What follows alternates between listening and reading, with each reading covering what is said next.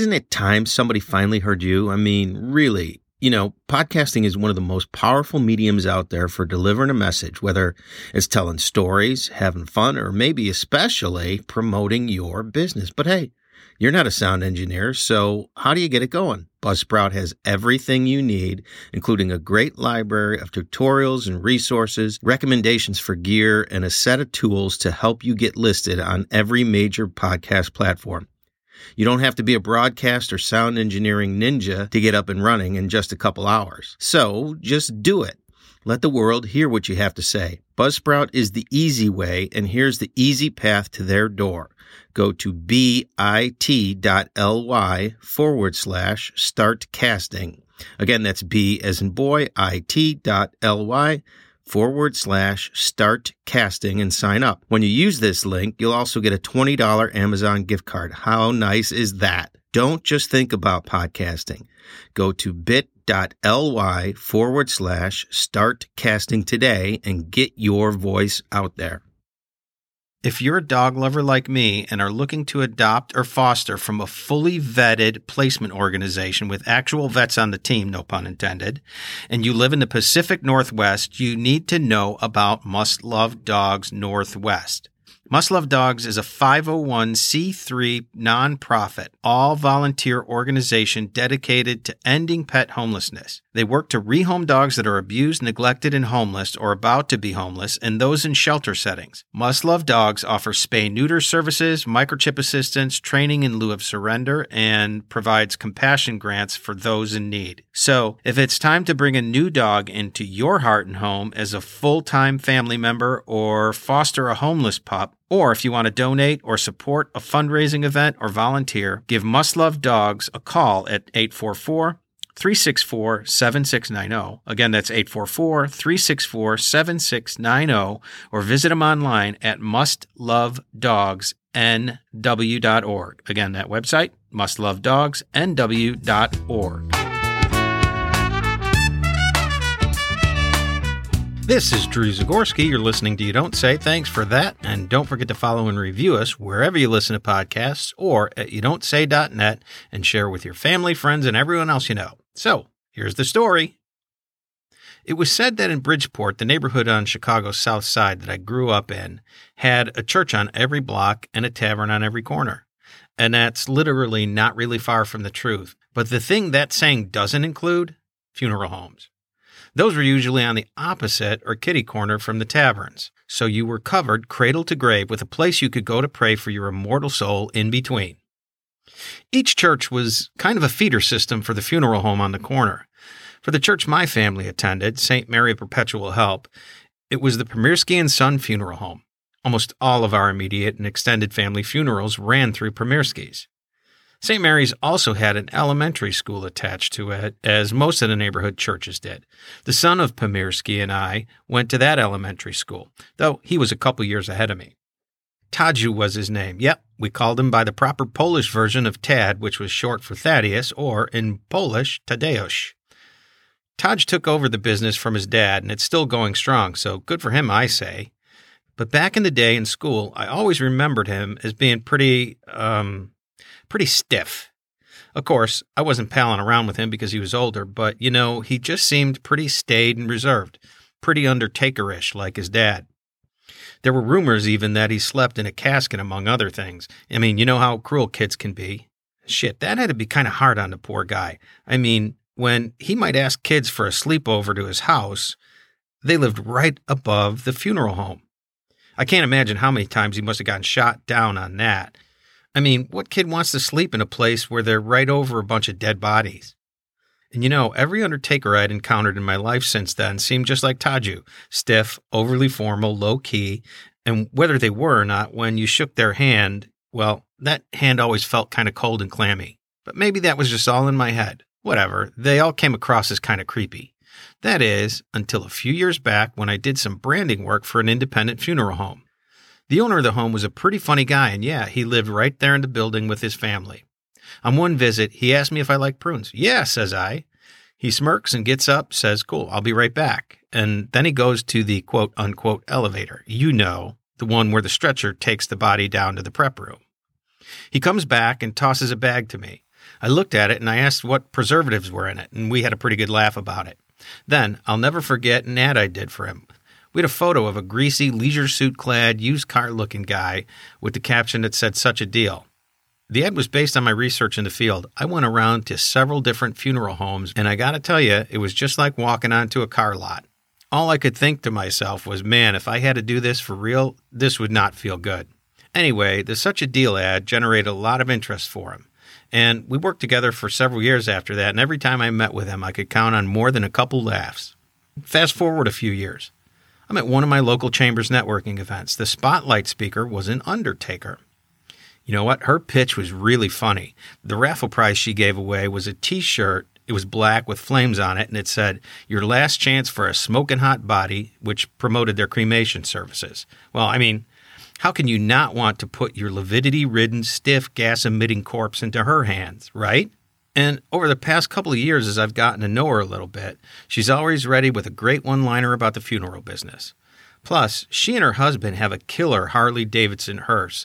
You can see it on the episode cover of this podcast and at threadgillmemorial.com under the Services tab by clicking on the last ride in the drop-down menu. You'll find that link in the episode notes. Deborah Threadgill and her husband Ron met at, wait for it, a funeral. It was love at first sight. They married a few months later. In 1999, Rob put his toe into the funeral business pond. He learned the business and seemed to be a natural at it. Because they had such a different take on it, their friends kept telling them they should go out on their own. And then in 2007, Deborah and Ron opened their own funeral home, Threadgill's Memorial Services. Deborah and Ron are raising the bar in terms of serving the needs of families and always looking for innovative ways to celebrate lives.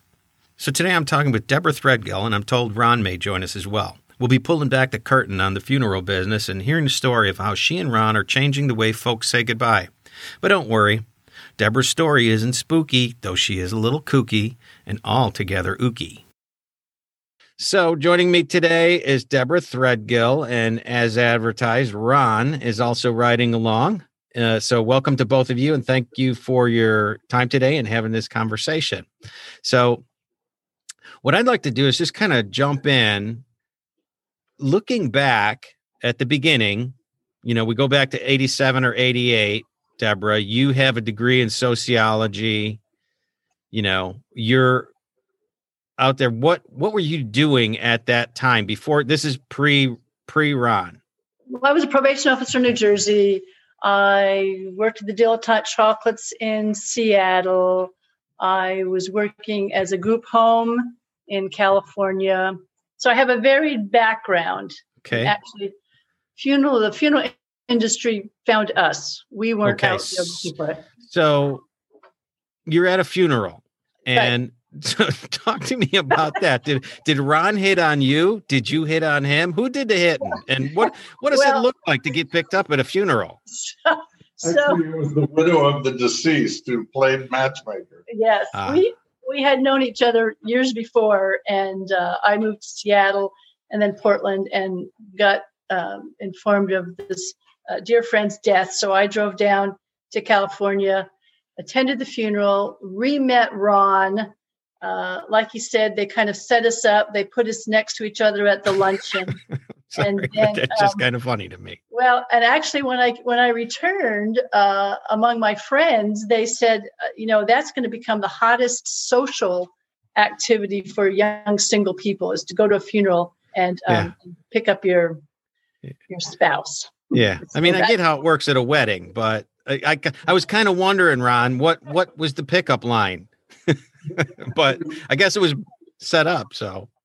Well, it was kind of, but this was my best friend's father who had died. Okay. And I almost didn't get to go to the funeral because my boss wouldn't give me the day off because I was going to school and work in a convenience store. And when he said no, I called him back and said, okay, I quit. This is my best friend's father. His dad's only going to die once in his lifetime. I'm going. So that's how close it was to me not being there. And when I walked in, I was one of the casket bearers. And I walked in and Deborah was there and she stood up and she had 5 young girls with her. And I thought, oh my gosh, she's married and has 5 kids. because it had Maria been von Trapp. Yeah, there you go. But it had been almost 10 years since I saw her last. Okay. So when she stood, and then when I walked up to give her a hug, I saw there was no rings. And then it dawned on me that these girls were the granddaughters of the deceased that Deborah was close to. And so right from then, I knew I was going to propose that very moment. And I waited about 6 hours. Yeah. The body wasn't even in the ground that long. So we tell people that obviously funerals were in our destiny. Yeah. Yeah. So now, okay. So you guys hook up and you get married, right? Mm-hmm. When this all started, did either of you even joke around, or were you talk about going into the funeral business ever? Or because I know, Ron, somebody said you had aptitude for it when you were young, but it was just like not even part of the equation. It wasn't even part of the equation. Okay. It wasn't even a forethought to be part of the equation.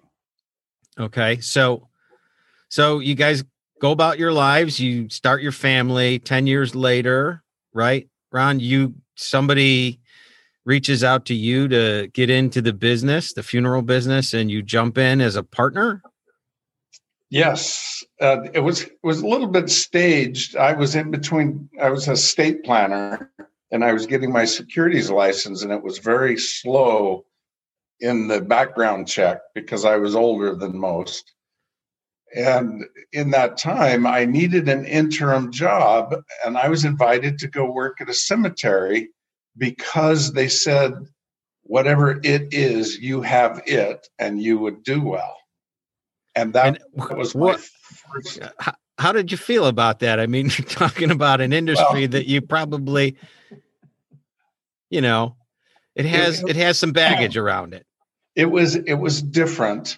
Yeah. All through high school, I walked home every day past a funeral home, and I always wondered what really goes on there. And then I say, it doesn't matter. I just want to drive a hearse. Yeah. That was my childhood fantasy, if you will. Yeah. Yeah. So, and that was quite fun, thinking about driving a hearse.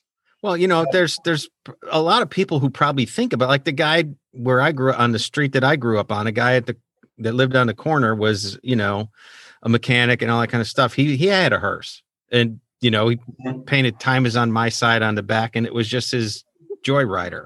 And I know people who have those. So even way back then, I knew some people that had hearse, and it was always a fantasy or a dream. And just before I graduated, this was in 1974, we were required to take this military equivalency test because the draft was active then. And mine came back that I would be a good funeral director, that I should consider that as a career. And of course, I was the laughing stock of my senior class because I was the only one that came back as. Right. Okay, so Deborah, now he gets this opportunity to go into the funeral business. Did you go in as well, or what were your thoughts when this whole thing came up? So we were, our children were still young, and I would go in. Our partners, we actually got a building over in Southeast Portland, and we lived in Beaverton. So I would get the children off to school. I would drive over. I'd be there like from 9 until 2:30, and that was in the days when you would use a typewriter for the death certificates. And I would answer phones. I was not a funeral director. I was just doing more of the administrative secretarial stuff so that I could be available for the children. Although I did do the transports with Ron, and I did tell him that he was lucky that he had a wife that was such a good sport that would wouldn't mind going around picking up dead bodies. I have some questions about that we'll get into later, but just to kind of timeline this. So you guys are in this business for a couple years, then you get out of it. Mm-hmm. And your friends, from what I understand, are like, you guys are just natural at this. Why did you get out of it? Well, we had partnership issues, and our company had grown large enough, and we were pretty large for the Portland marketplace. And so that meant a lot of major investments. And that's where we started disagreeing a lot. And then there were some other issues that came up that it just dissolved our partnership. Gotcha. Okay. So after a couple years, you guys start your own business, Threadgill Memorial. And was it deliberate on your side when you started the Threadgill Memorial to do things very differently? Because from an outsider looking in, you do things very differently there. Well, when you get to know us, you'll understand why we do things differently. It's because we're pretty different kind of people. So it was kind of made sense. But we didn't have the money to actually go out and either buy or rent a large funeral type brick and mortar building. So we had to start in a different way. So we licensed as a funeral establishment. What happened, the background of it is when we had our previous funeral home with our partnership, we had several small funeral homes working through our facility for our refrigeration and our prep room, which cares for the bodies, where all that those services are provided. And we had smaller funeral homes subletting through us. We would do the work, they would pay our fees, and then they carried out the services for their client. So there was always this foundation of knowledge. And one day there was a death that occurred, and this person absolutely required Deborah and I to be the funeral directors. And while we were licensed, or I was still licensed, we had no facility. Gotcha. And these people refused to go to any funeral homes that I recommended for them.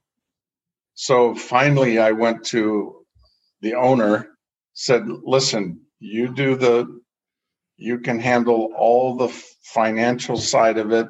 We'll donate our time. We'll serve this family and meet their needs because this is their father. And I had prearranged their funeral, so it was all paid for.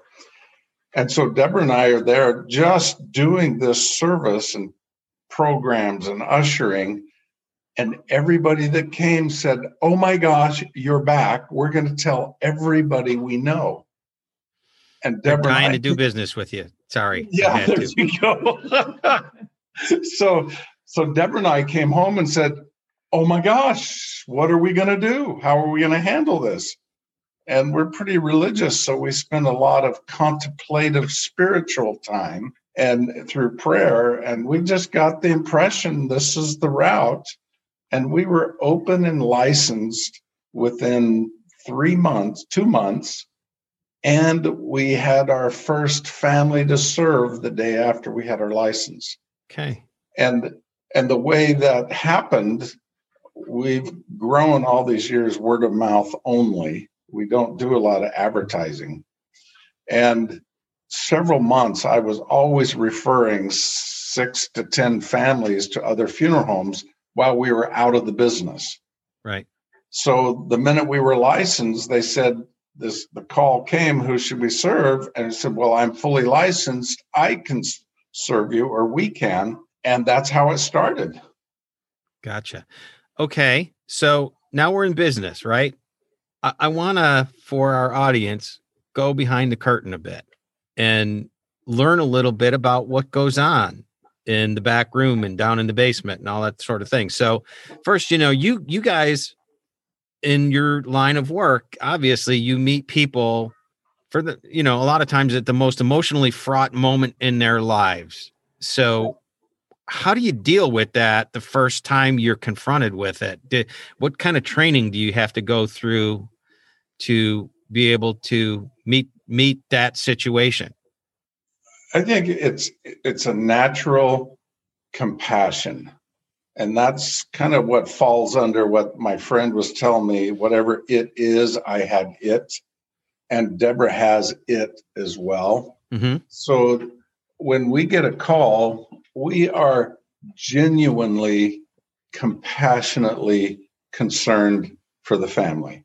We know it's a tender, difficult challenge, and we accept that. The most difficult part for us is accidental notification of death of one of our friends, because sometimes we know them by nickname, but when we show up, it's them and all their families there who are our friends. That's the most challenging. And what I was going to say to address that is that we're a little bit different. We do our own removals. So we actually meet the family right there when they are needing to let their loved ones go. And so we do some particular things that address the family's needs. And so we bond right there at the time, shortly after the death. And so when we then later on make arrangements, we already have that connection with them. And so it's really a continuity. And like Ron said, I think a lot of it is in our nature. I mean, we're both very nurturing. We try to be kind and compassionate, and it's not something that we put on. It's a genuine thing. Mm-hmm. So let me ask you about that whole situation. Not everybody passes, quietly in their bed with their loved ones at their side. And it's all kind of as neat as that situation can be. Other folks drop right where they are, and they can be laying there for days or weeks, maybe before they're discovered. This happened in my own life with an uncle. He was gone for a few days, and we went into his apartment, and there he was on the kitchen floor. And there are other people then too who are victims of violence. And so when you walk in, talk to me about the first time you encounter something like that, where it's a really messy situation, and how you deal with that in your own head, because that's pretty jarring. And, I can tell you, having been in a situation, that's a smell you never forget. And a scene you never forget. Time for a break. We'll be back with more of our conversation right after this. Drew Zagorski here. Looking for a home loan? There's only one name you need to know. Teresa Springer of Movement Mortgage. Teresa brings decades of experience in lending, so she and her dedicated team will get you the right loan for your specific needs and probably save you a bundle of time and money in the process. How do I know? She's been my mortgage maven for years. So, no matter where you live, if you're looking for a home loan, call Teresa Springer and the Mavens at Movement Mortgage at 360-798-4161, or get the ball rolling by going to teresaspringer.com/you don't say and clicking on the yellow Get Started button. Again, that number is 360-798-4161, and the website is teresaspringer.com/you don't say. Phonetically, that's there'saspringer.com/you don't say. Teresa Springer, NMLS 70667. Movement Mortgage, LLC supports equal housing opportunity. NMLS ID 39179. For licensing information, go to www.nmlsconsumeraccess.org. Movement Mortgage, LLC is licensed by California Department of Business Oversight under the California Residential Mortgage Lending Act, number 4131054, Oregon ML 5081, Washington CL-39179. Interest rates and products are subject to change without notice and may or may not be available at the time of the loan commitment or lock-in. Borrowers must qualify for all benefits. Movement Mortgage is a registered trademark of the Movement Mortgage, LLC, a Delaware limited liability company. Phew.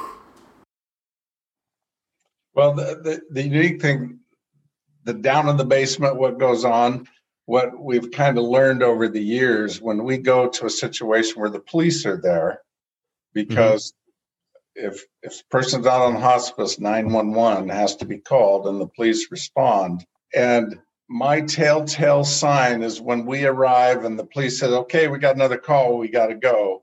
We know we're walking into a very, very difficult situation. Both in the condition of the deceased and the surrounding.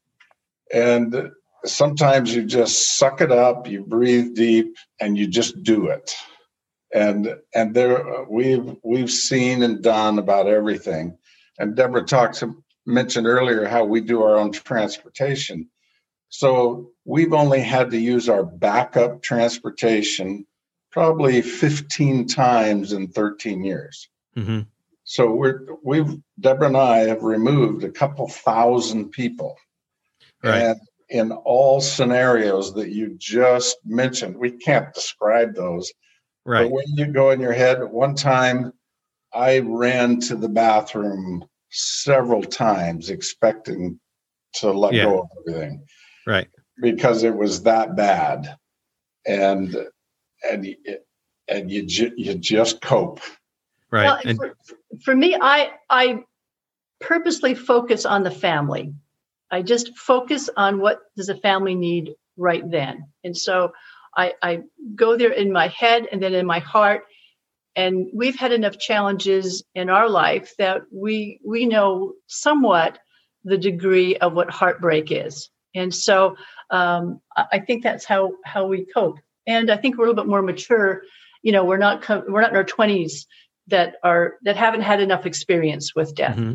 Right. And so, Deborah, what, like the first time you came into a situation like that, now, I mean, after years of doing it, obviously you have a tool set that you go to, but the first time, what kind of reaction did you have?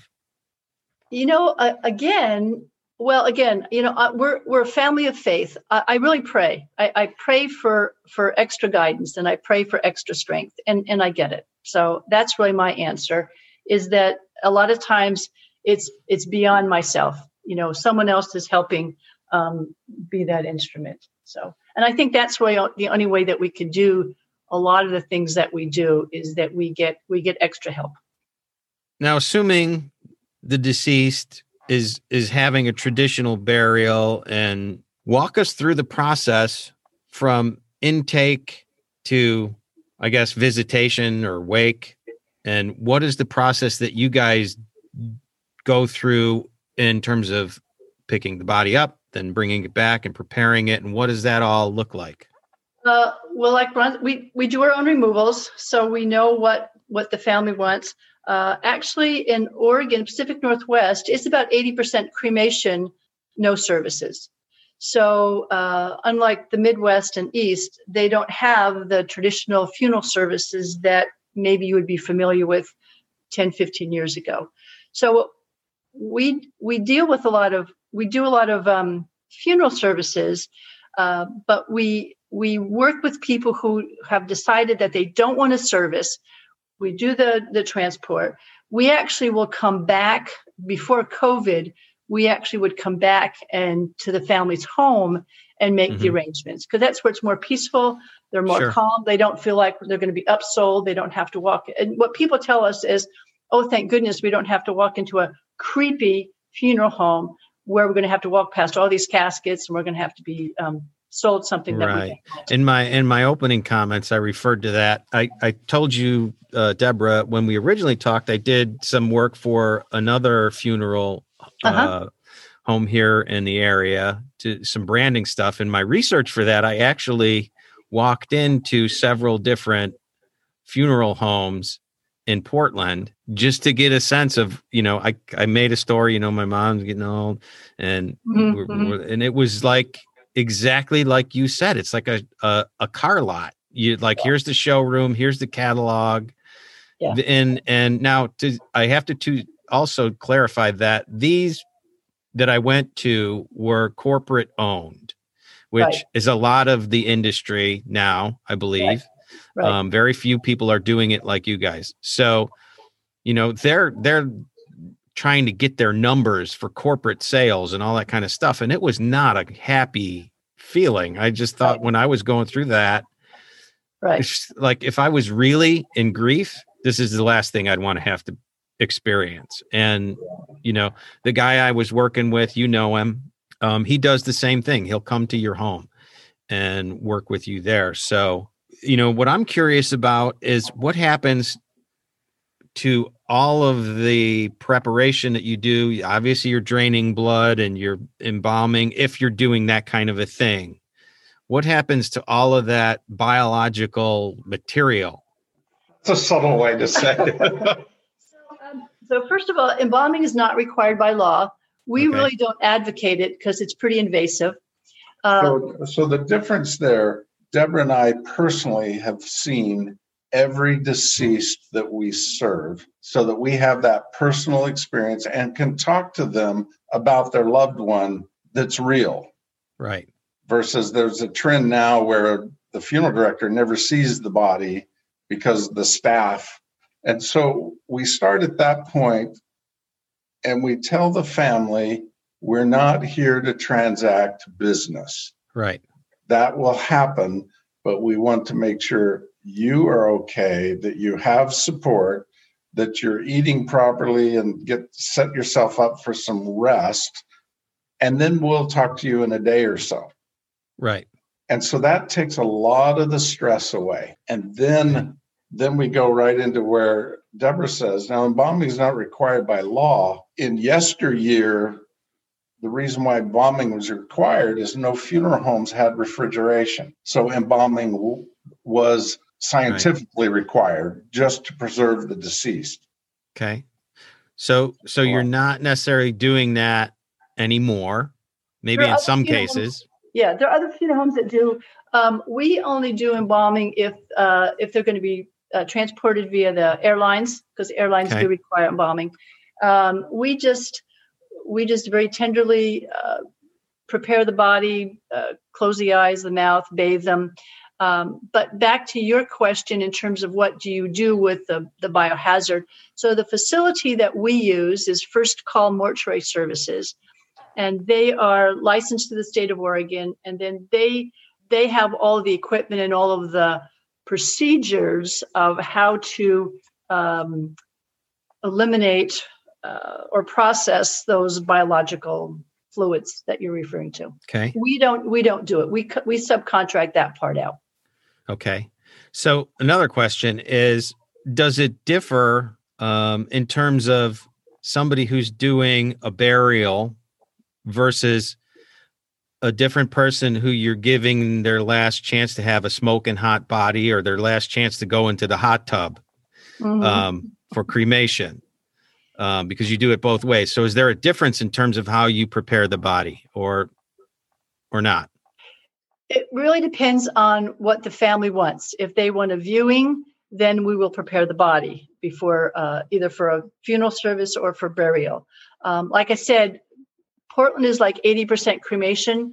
Mm-hmm. When we transport them, they sign the paperwork for cremation. The person's cremated. We return the cremated remains.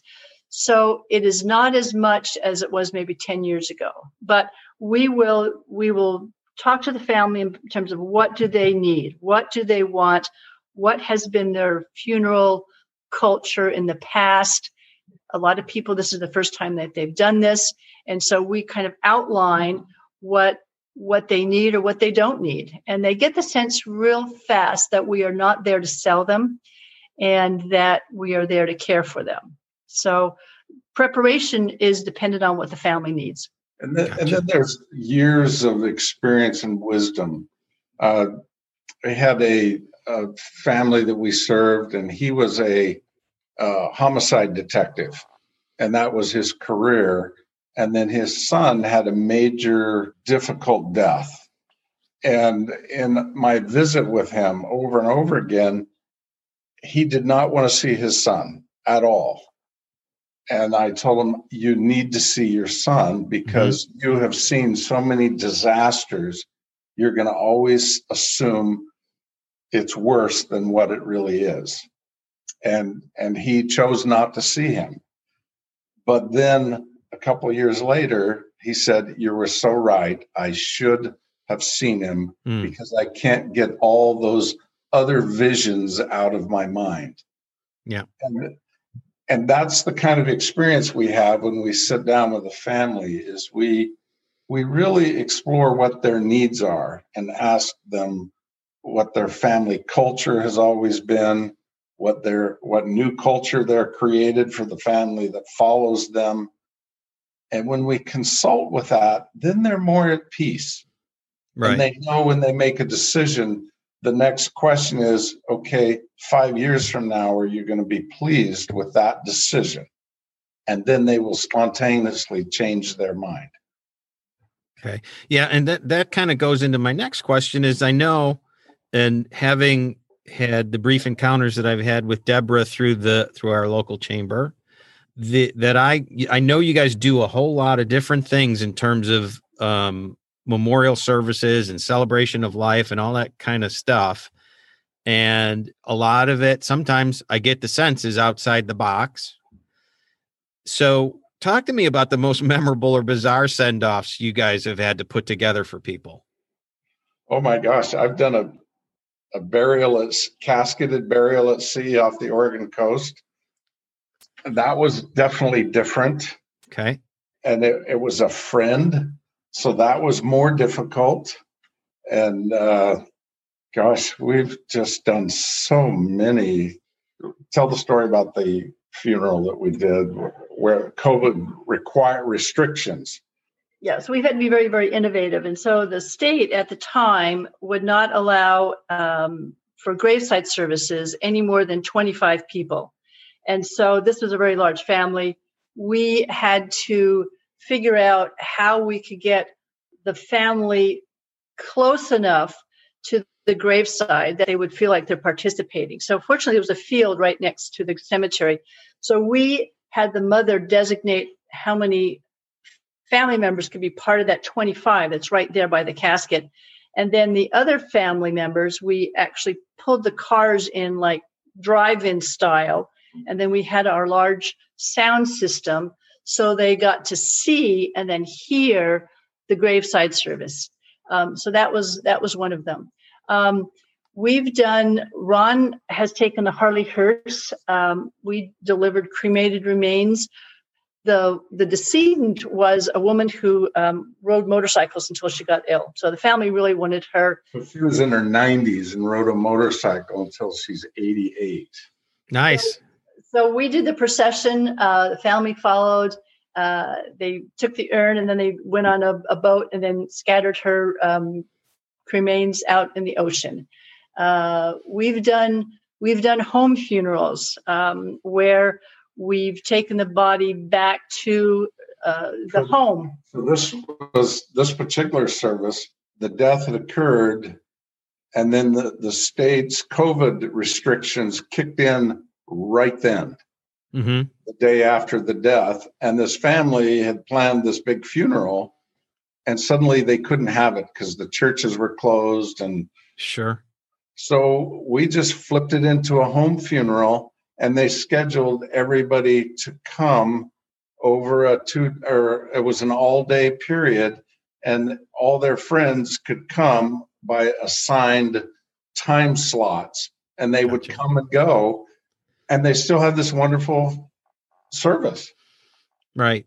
So let me ask about that. The whole in-home thing, back in the old days, that's what they did, Exactly. Grandma or grandpa was laid out in the living room, and that's where they did the wake and all of that kind of stuff.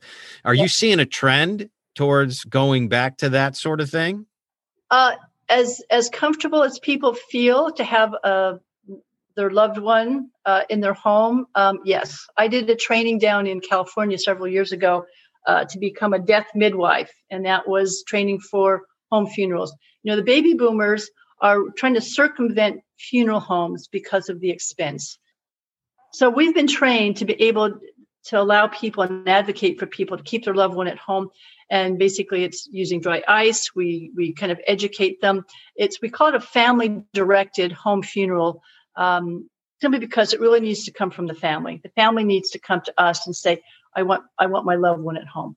Right. And we've done several of those. We've done several Hindu services. As a matter of fact, I got a call yesterday from a hospital that said the wife is really having a very, very difficult time.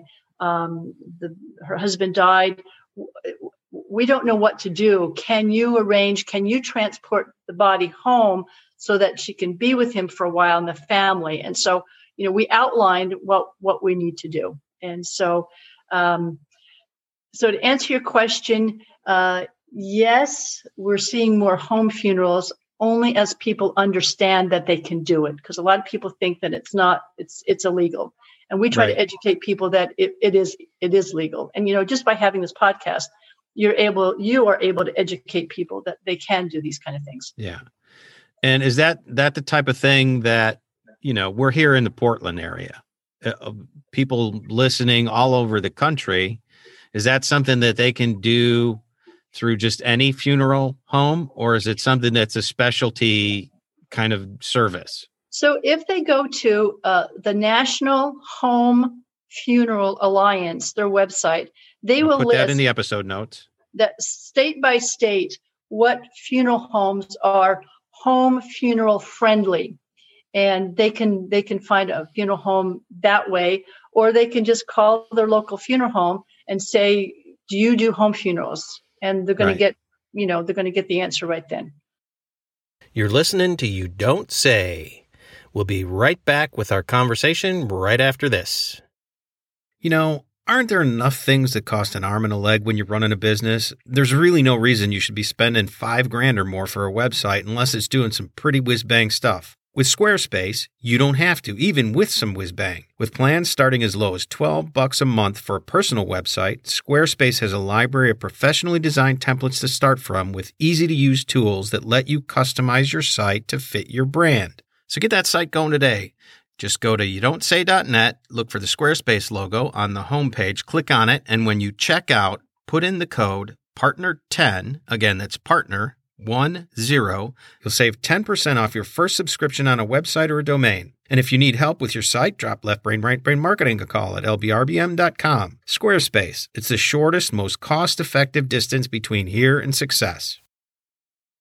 And so typically, what does that look like in terms of a timeline? I assume that they have the casket and the body in the home for some period of time. What's that period of time like?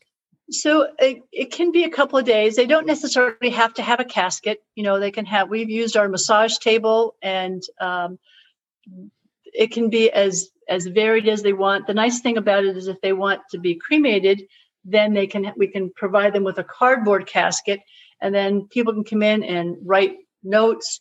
Mm-hmm. Children can draw pictures. That's cool. It's very, very cathartic. So we help them prepare the body in terms of. I'd be kind of afraid what my buddies might draw on mine, though. Well, we have seen some very interesting. And I was in rural Western, or I don't remember the city or the cemetery's name, but it was a church service. And then we took the casket to the cemetery, and it was open game for all the friends. And there was bumper stickers and stickers of all kinds and written slang. And I remember looking at the mom, and she just covered her face and turned around. I said, I have to acknowledge that was part of his life. Yeah.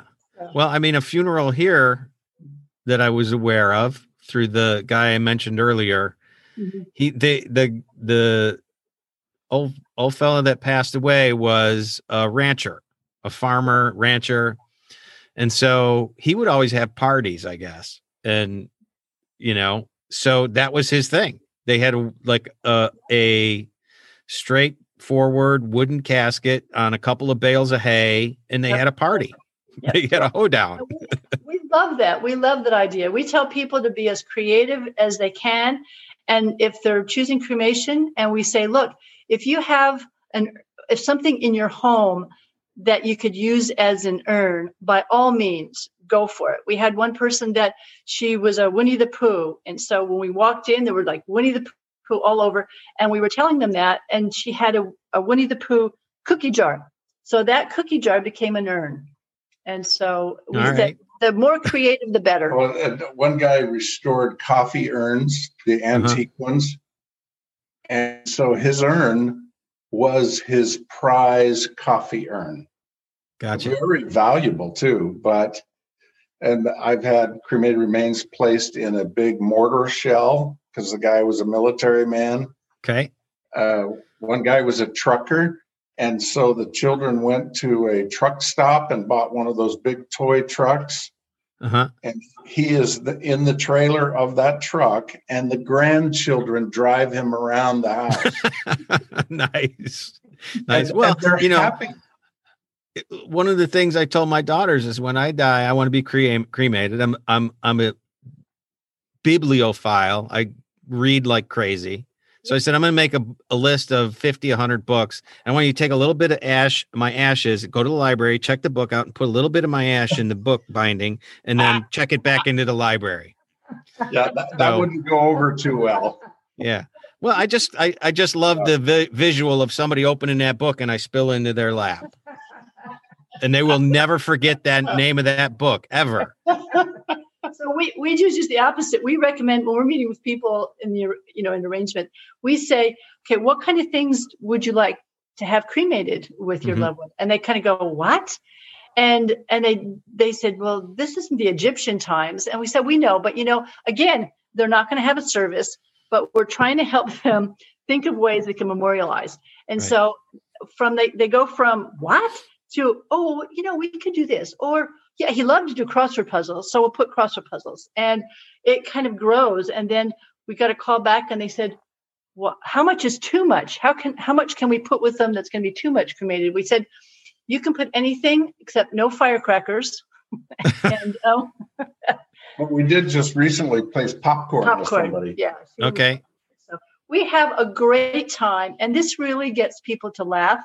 To be humorous and really find the human part of their loved one and take a very, very serious moment and really reflect on some really special things that are with their loved one.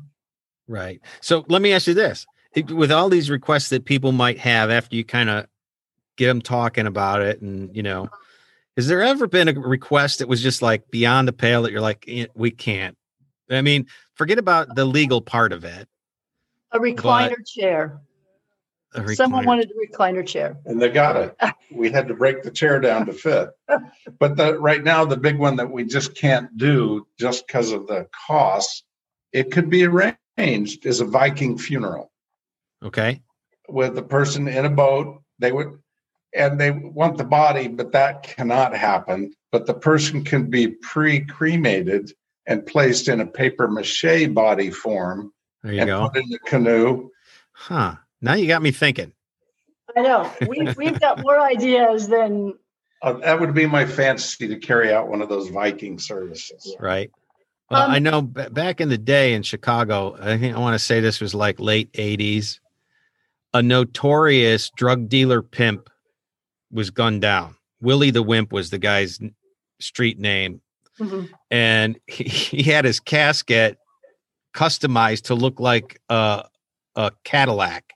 Uh-huh. And so he was sitting up and had the steering wheel and all his bling on. And I never forgot that. Yeah, that would be unforgettable. There's, it's all unique. The reason why we can think outside the box and carry complicated things out is we know the laws and what we're restricted by, what we as funeral directors can and cannot do. Right. So let's talk about some of those. I mean, I know we talked about cremation and we know you do the flame, fire cremation. You're also doing this new thing with aqua cremation. How does that work? So aqua cremation is the newer eco-friendly. It uses water and alkali, and we call it the ultimate jacuzzi. And actually, there's an article. A lot of people don't know about it, but the Mercury newspaper did an article back in May of 2019, and then we got a lot of people wanting to know more. And then KATU did a little article about aqua cremation. For Portland, it's really popular because of the whole environmental awareness. And basically, it's just instead of having your body consumed by fire, it's literally melted away. You still have the skeletal remains. And then those are processed the same way. So you get cremated remains. You get a little bit more because the bones aren't incinerated through traditional flame. And it's a more gentle, a little bit more respectful. For some people who, cost is a big thing about burial versus cremation. They opt for cremation, and this is especially for spouses, that they like the aqua cremation because the thought of burning their loved one is difficult, but they don't mind the water. Right. Now, does it take longer? Takes a little bit longer, but really not that much longer. Okay. Then you're also doing, you're able to, you can bury folks not necessarily in a cemetery, right? With a natural burial. And how does that all work? So natural or green burials, what that is there's no embalming. There's no, it's a biodegradable casket or a shroud. The whole idea is what you put into the earth is going to biodegrade, and it's going to return to the earth non-toxic elements.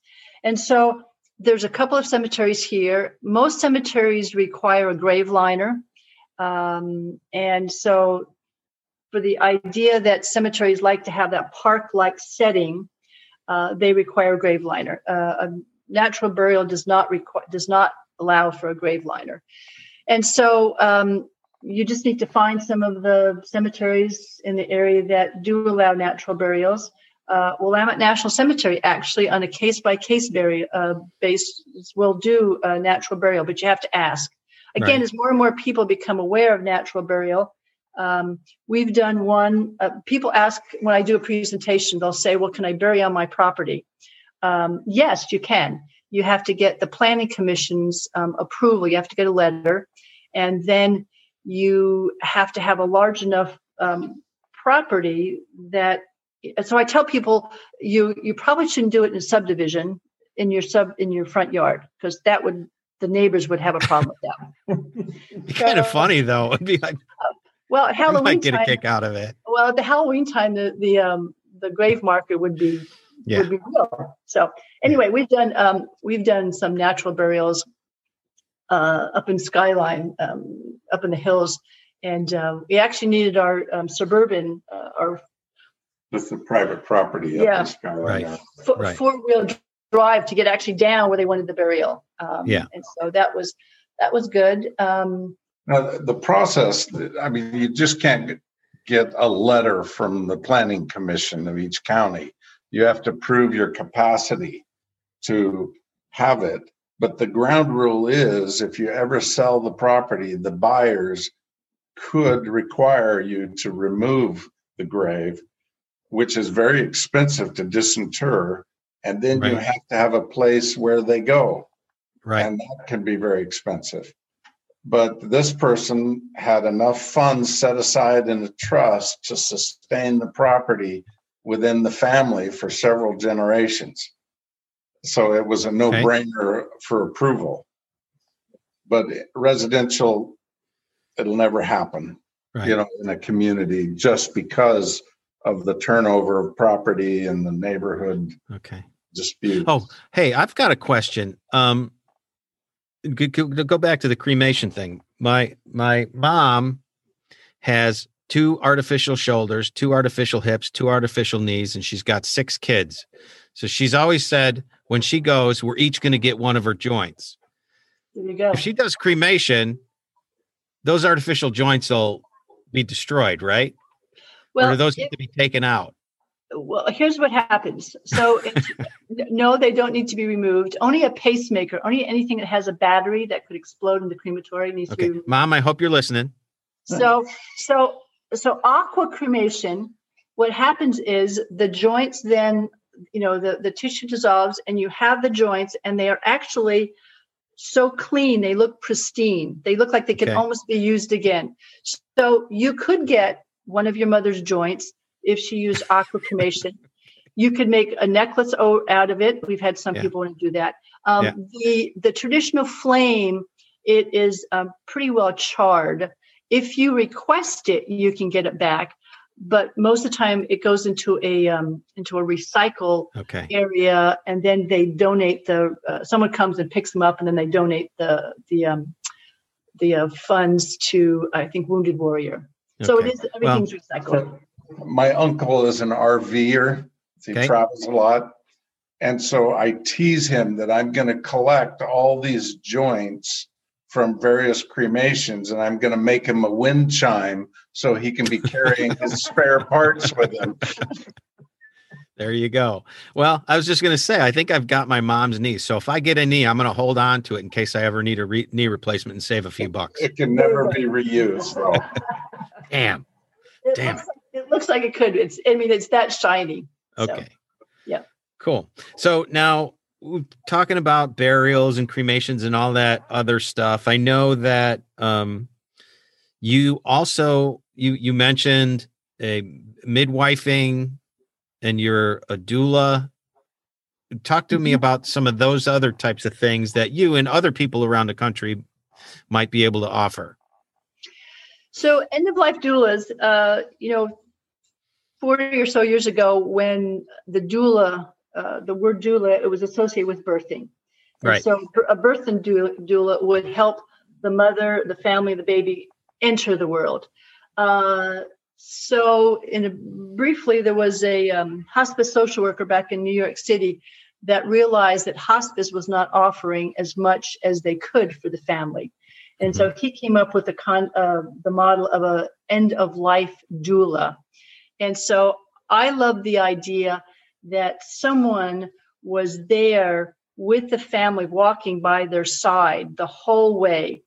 As a matter of fact, I'm doing a presentation next week for end-of-life doulas. So I went ahead and I took the training, not necessarily to become an end-of-life doula, but to better understand it so that I can offer that, or I can at least refer families to the end-of-life doulas in this area. And basically, they work with the family. It's private pay. Hospice doesn't, Medicare doesn't pay for it quite yet. It's really, it's working with the family to come up with like a care plan for the person that's dying in terms of what they want that death to look like. It works with the family in terms of doing some paperwork, anything that needs to be done, the end-of-life doula can do. And then they come back, they sit vigil with the family, and then they help the family, because really those last few days can be very, very difficult. And then they're right there with the family, kind of guiding them, being positive with them. And then they'll come back a few weeks after the death, and they'll actually point out to the family, I observed, you did this so well. And things that the family would not notice because they're so engulfed in that moment. In the moment.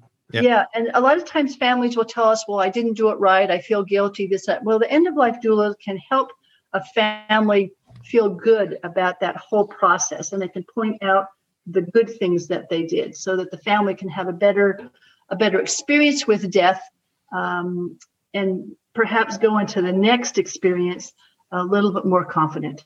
Yeah. Okay. Yeah. Okay. As we're kind of closing in, any things that people should be thinking about now to make sure that they've got the right arrangements in place, they're taken care of, and so their family isn't in a scramble to try and figure out now what? Yeah. Yeah. Well, there's a couple of approaches. We like on our website, it's called the Talk of a Lifetime, have the Talk of a Lifetime. And that really starts people thinking about not necessarily death, but their life. And then that allows families to ask certain questions, conversations about a person's life. And then it's more of a natural progression into, okay, so how do you want us to remember your life? What kind of service do you want? It's about having that conversation and thinking about what kind of legacy you want your family to remember you by. It's all about communication. It's about, again, the podcast that you're doing, the presentations that I'm doing, the humor that I'm doing. I was going to explain to you that, I'm getting off topic here, but I'm really an introvert. And so when I do networking, I have a hard time talking to people. I just don't do small talk. I wouldn't have noticed. Well, what I noticed is that when I would introduce humor, then I was more approachable. And so this whole idea of cremation, your last best chance at a smoking hot body, by Threadgills, that kind of came up simply because I wanted to be more approachable. And the more humor I introduce, the more approachable I am, the more questions people ask me, the more positive they understand the things that they can do or they want to do. So. Right. And, in my opening comments, I talked about the neighborhood funeral home and the son of the undertaker. We went to the same school. He was a little bit older than me. And, he always seemed kind of stiff and formal. And so did his dad, and it wasn't really until the other guy that I did some marketing work with here and yourself that this person is funny. They got a sense of humor. They're not, always with their hands folded in front of them and stiff and unapproachable. So I think it's a good thing, and I wish more undertakers had that kind of vibe to them, because it's something that happens to everybody and we're all going to need one sooner or later. So having one that's easy to talk to and will approach things with empathy and compassion is a good thing. And I mean, all of them do, but Well, and I think we're Ron and I are very, very lucky. We feel very, very blessed in that we're the business owners. And I know that a lot of funeral directors out there being employees, they have to account to a company, whereas right. we can think outside the box. We give ourselves permission to do things a little bit differently that will help people. So we are the first to admit how lucky we are to be in this business and to be to the owners that we can do some of these things. Right. Okay. So as we wrap up here, have you ever watched the Actors Studio? I don't think so. Okay. Anyway, it's a program where they like the Actors Studio in New York. They bring in alumni and other actors and they do an interview. And at the end, they do a 10-question thing. And it's always the same 10 questions. And I'm going to try this for the first time with you. So you're lucky, okay. Deborah. Oh, so I'm going to ask you 10 questions. As if I wasn't already nervous. And I'm just going to ask you answer them and we'll go on to the next question. So, all right. What's your favorite word? My favorite word, serendipity. What's your least favorite word? Hate.